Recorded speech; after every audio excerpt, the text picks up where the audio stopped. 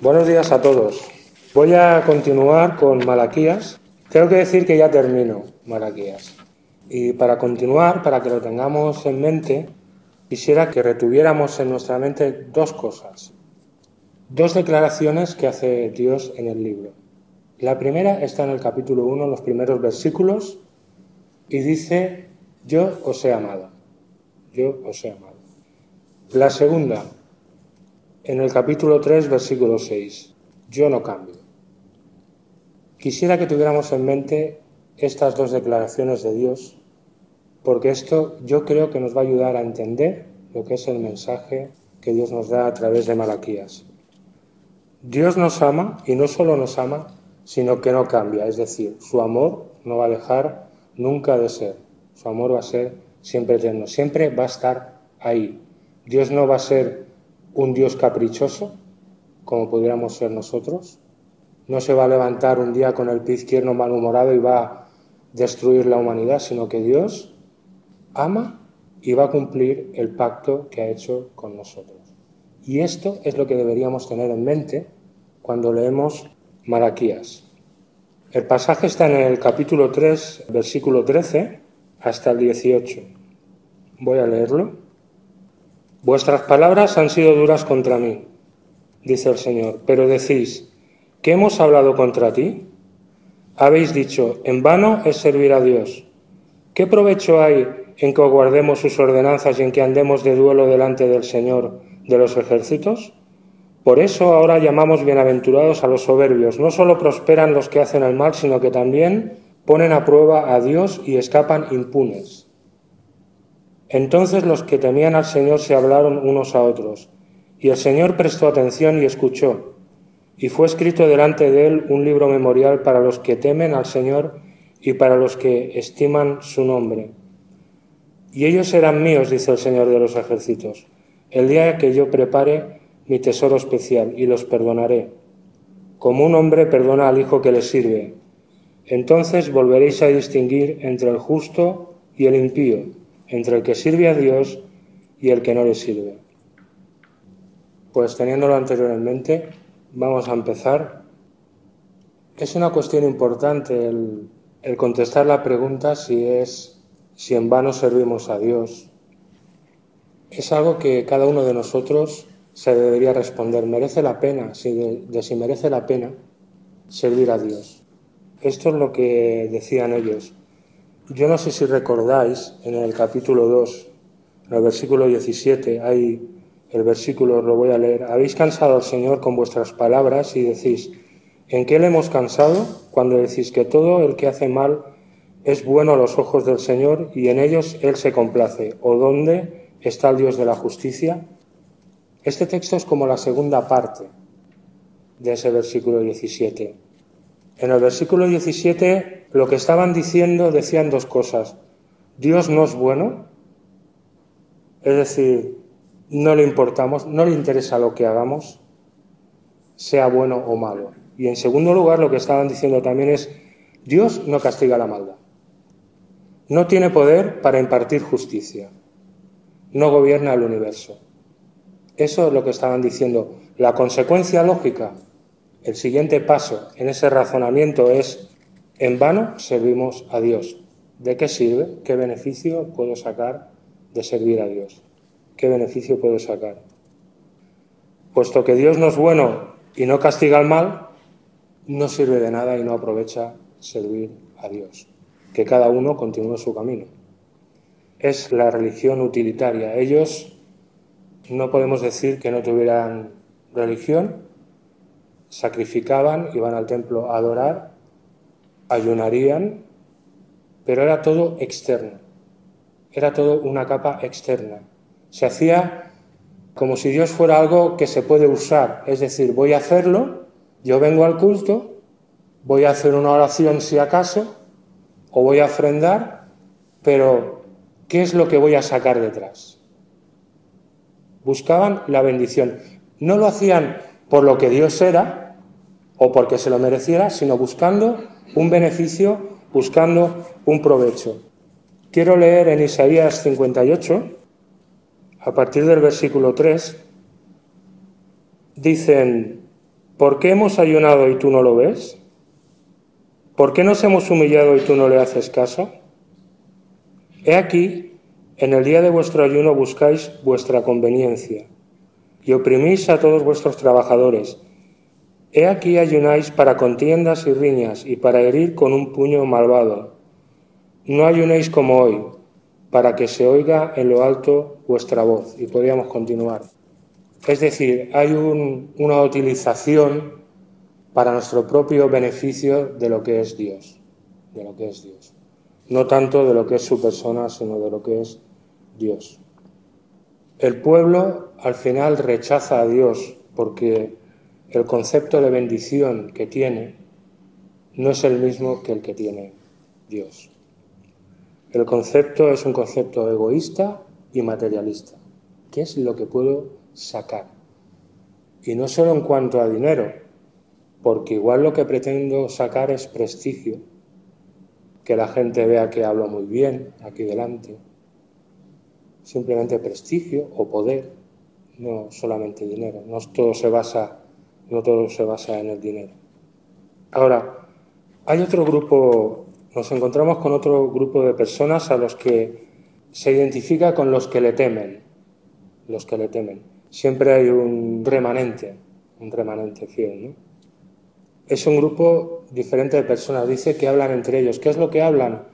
Bueno, quizás estaban hablando de la situación que se veía en el país, ¿no? Una situación de angustia económica, una situación en que parece que la injusticia prevalecía, en que veían que la religión era simplemente algo externo que la gente se ponía y que cuando acababa el culto, pues bueno, cada uno vive su vida y la vive como quiere, ¿eh? Y la vive como quiere. Posiblemente estaban hablando de esto. Y quería leer en otro salmo, el Salmo 73, porque cuando los que dicen que son fieles, o los que se nombra aquí, los que le temen, voy a hablar entre comillas, porque todos caemos y nos levantamos, ¿me entendéis, no? No hay nadie que sea completamente fiel, ¿eh? Todos tenemos momentos de caídas y de levantarnos, porque al ver esta situación, esto llega a afectarnos también. Incluso a aquellos que tratan de seguirle, les afecta de alguna manera. Y te puedes preguntar cómo es que Dios me hace ver, como diría Habacuc, cómo es que me haces ver tanta injusticia y tanta violencia. Cómo es que veo que parece que el que no te sirve o el que aparenta que te sigue le van las cosas bien y a mí me me están yendo las cosas mal porque a lo mejor he perdido el trabajo o hay enfermedad en mi casa. Y eso les hace dudar, puede hacerte dudar de si merece la pena seguir adelante, de si merece la pena seguir a Dios, de si Dios en realidad tiene el poder que dice que tiene. Esto lo ilustra muy bien otro salmo, el Salmo 73. Es un poco largo, pero yo creo que merece la pena porque refleja muy bien lo que puede sentir una persona cuando se enfrenta a esto. Ciertamente Dios es bueno para con Israel, para con los de puro corazón. En cuanto a mí, mis pies estuvieron a punto de tropezar, casi resbalaron mis pasos, porque tuve envidia de los arrogantes, al ver la prosperidad de los impíos, porque no hay dolores en su muerte y su cuerpo es robusto, no sufren penalidades como los mortales, ni son azotados como los demás hombres. Por tanto, el orgullo es su collar, el manto de la violencia los cubre. Los ojos se les saltan de gordura, se desborda su corazón con sus antojos. Mis pies estuvieron a punto de resbalar. ¿Cómo sigue? Por ejemplo, en versículo 16, cuando pensaba, tratando de entender esto, entender el porqué, fue difícil para mí hasta que entré en el santuario de Dios y entonces comprendí el fin de ellos. Es decir, es muy fácil, relativamente fácil, caer en la trampa de ver que parece que todo prospera, aunque es falso porque no todo prospera, ni todos los que son injustos prosperan. Y caer en la trampa de pensar, bueno, ¿yo qué estoy haciendo y qué estoy jugando? Porque en vez de estar aquí, quizá podía estar en la playa, aunque ahora hay que hacer cola para entrar, pero quizá podía estar en la playa O quizá podía estar tomándome una cerveza con personas que sí que son de mi agrado. Merece la pena. Merece la pena. Esta es la trampa en la que uno puede caer y puede errar. Es complicado porque quizá tu vida, ya digo, quizá no tienes trabajo, quizá hay enfermedad en tu casa y no ves salida a ello. Y lo peor de todo, no ves que Dios actúe. Ahora resulta que parece que volvemos hacia atrás. Nos habían alargado la cuerda un poco, pero ahora otra vez. Rebrotes, rebrotes, rebrotes, rebrotes, rebrotes.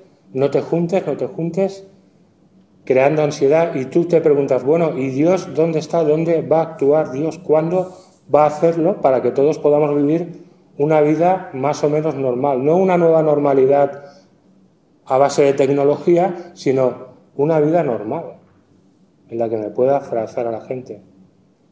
Y uno puede caer en la amargura de pensar que ¿dónde está Dios? ¿Y por qué el mal prospera y yo no? Porque podemos ver también la carrera, esa feroz carrera por encontrar una vacuna. Una vacuna. Que yo no digo que los científicos no sean honestos, la mayoría lo son, pero los que están detrás de estos científicos lo dudo mucho. Hay mucho de beneficio económico detrás de todo esto y el que es un poco sensato lo sabe. Y tú piensas, bueno, ¿hasta dónde va a llegar todo esto? ¿Hasta dónde va a llegar? La pregunta de si merece la pena servir a Dios o no, yo creo que cada uno debe respondérsela a sí mismo. El jueves compartía algo también acerca de Malaquías y hablábamos de la confianza. Compartía acerca de la confianza. La confianza prácticamente mueve todo lo que hay en el mundo, desde los mercados, que si hay confianza suben y si hay desconfianza por las condiciones bajan, hasta el dinero, que no hay nada que lo apoye, sino solo que tienes confianza y que alguien ha dicho, mira, este billete vale 10 euros y tú te lo crees. Tú, bueno, pues vale 10. Aunque es un papel que no tiene valor. Hasta la confianza que puedes poner en tu pareja o en tus amigos, eso se pierde. Y hablamos de la confianza, que en lo único confiable, el único que no cambia, como decía al principio, el único que ama y que no cambia, que va a mantener ese amor es Dios. Es Dios. Es la misma escena, el Salmo 73 casi del Salmo 27. Voy a leer un poquito también, porque también refleja lo que estamos diciendo. Salmo 27. El Señor es mi luz y mi salvación. ¿A quién temeré? El Señor es la fortaleza de mi vida. ¿De quién tendré temor?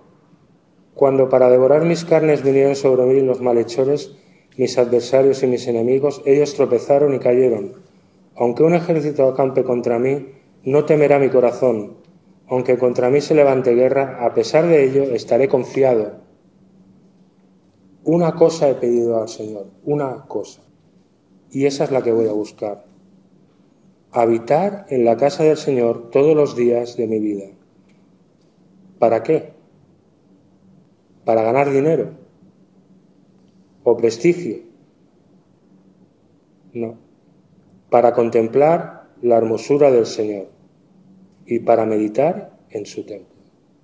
Igual que en el Salmo 73, se da cuenta el salmista cuando entra en el santuario.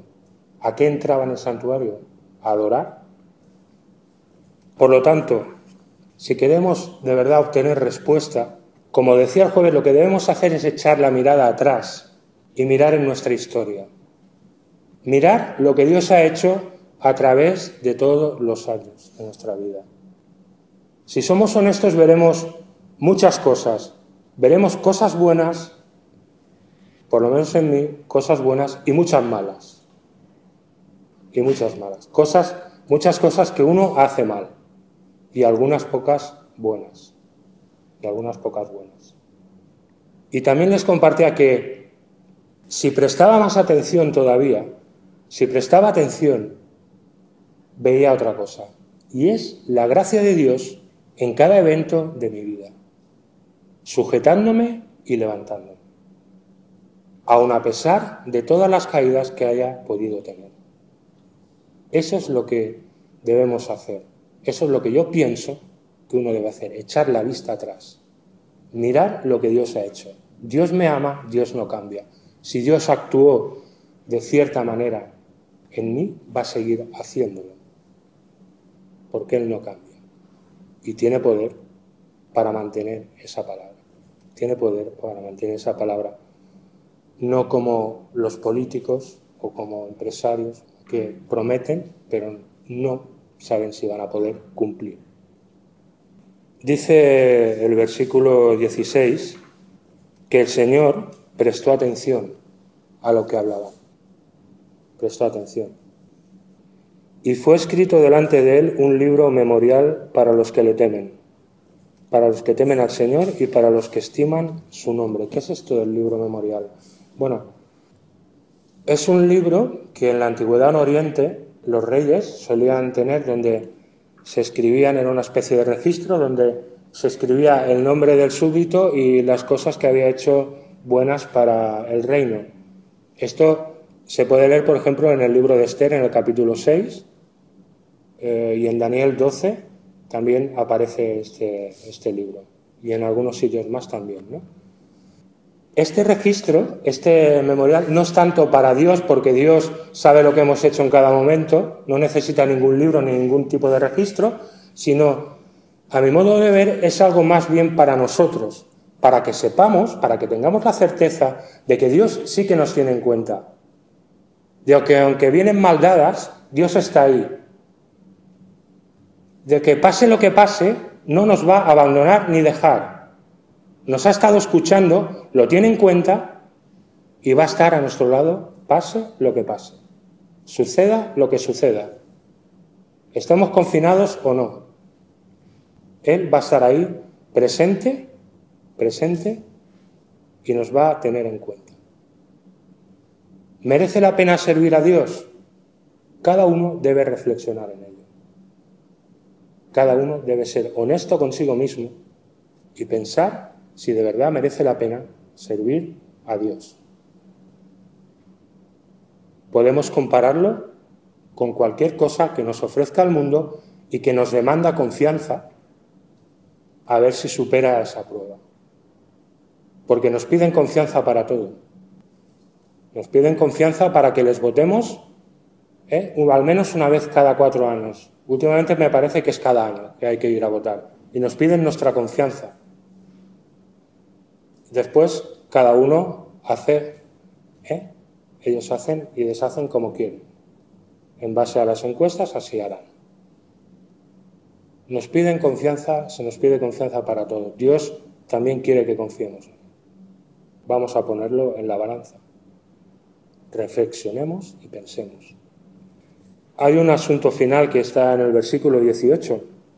Dice que volveréis a distinguir entre el justo y el impío, entre el que sirve a Dios y el que no le sirve. Y es que a veces el que le sirve y el que no le sirve se parecen mucho. Es la parábola esta del trigo y de la cizaña, ¿vale? El trigo y la cizaña se parecen mucho.